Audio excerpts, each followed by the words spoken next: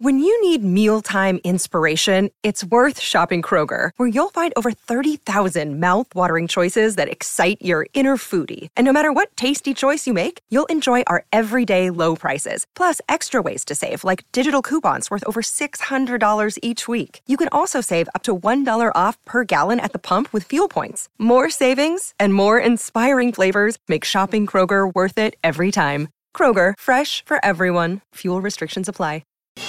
Turn up the volume. We're crossing live to the sports desk. What's fresh? What's making waves? Let's find out.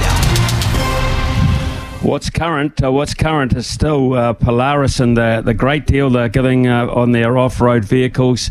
They are stocked and ready to go, but you can get free farm kit, for instance, valued at $5,000, available on side-by-side models right here, right now. So get involved with Polaris.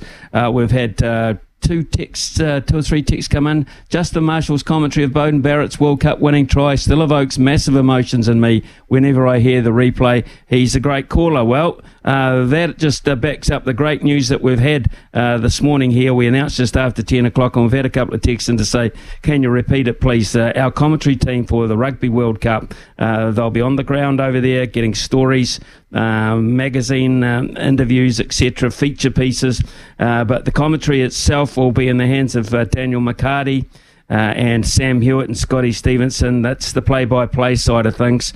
And then when it comes to the expert analysis throughout the match and after, that will be by Stephen Donald, our very own Beaver, of course, Justin Marshall, who we had on this morning, Christian Cullen, and Steve Devine, who's often on the show as well with his thoughts, and particularly around the Blues. So that is an exciting announcement that we were able to make this morning, which will enhance SENZ coverage of the World Cup to great levels, and so looking forward to that. Some late nights, I'm sure, but hey, fantastic.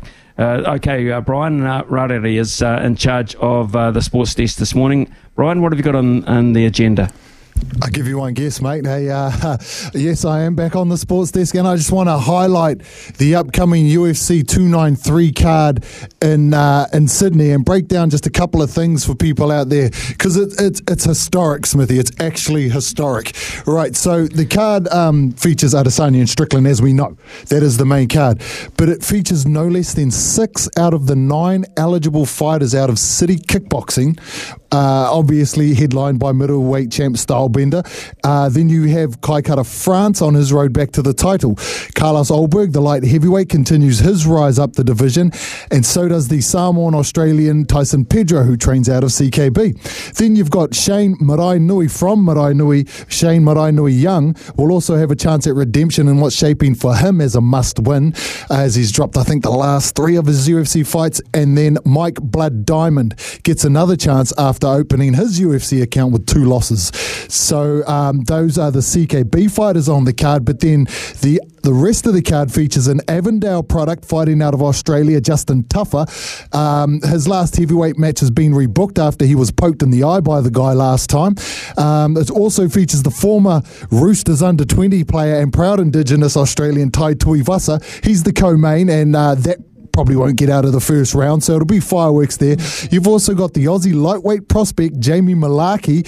He'll also feature on there. The featherweight prospect Jack Jenkins is booked, and King Casey O'Neill takes on the very dangerous Brazilian Viviane Araújo. Now that's 10 versus 12 there. Now all of the 11 bouts booked so far on this card feature in Anzac, which is huge for this side of the world. It's never happened before where every fight has featured someone from one of the 2 countries. So we're hoping that that can continue. There's a couple of UFC guys on the peripheral that might get a contract for this one here, and I'm just wondering what Captain Kiwi Dan Hooker must be feeling. He's probably on a medical stand down, but I bet you he wants in. And then you've got Volk. He'll be sitting in the crowd, and Brad Riddell, he's still on his journey back to the UFC after retiring to get his body right. It's going to be a huge Sunday in September for fight fans, Smithy. Brian, I just wonder, this sounds to me, it's like the Boxing Day test at Melbourne. You get that great influx of people when New Zealand get a rare opportunity to go over. do you think the numbers will fly over from here? Is this that kind of hot ticket? Yeah, this is. So we know for a fact that our old mate Napier and his old man are going, but I've got friends who are going. I can't afford to. I was hoping that we could do something with SENZ and I could get on a gravy train like some of our commentators heading to the Rugby World Cup. Hey, just send me to Sydney. It's cheap. It's cheap, Smithy. I don't think there's a problem with that, Brian. I think we should be able to work on that. Tell us the date again.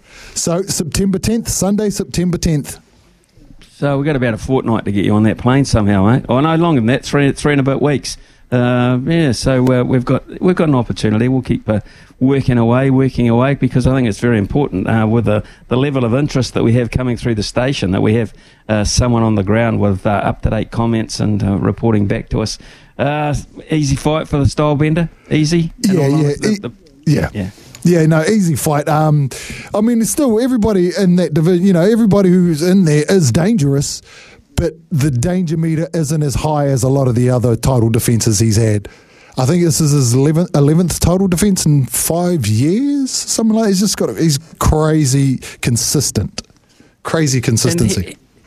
And just turning back to the boxing side of things, away from UFC for a moment, Anthony Joshua, huge punch, huge knockout punch, and now they're talking $100 million to fight Deontay Wilder. Is that true? That is true. How crazy is the world of boxing, eh? 100 million. I mean, surely they don't make that much money, but they must if they can afford to pay themselves that. Yeah, boxing is insane. And that punch was really good. But, and Robert is a fair boxer. He was coming off 2 weeks, though. He last fought 2 weeks before that. He held his own for most of it and then just got slapped by a great punch. It was good, but 100 million, eh? It's a bit ridiculous. So it's not like they're both unbeaten. They've both lost to the Gypsy King. Exactly. They're both. And what is? I mean, if the Gypsy King ever came back, what kind of price tag are you looking at now? If that's the bar, 100 million for that level, what's the bar for the really upper echelon?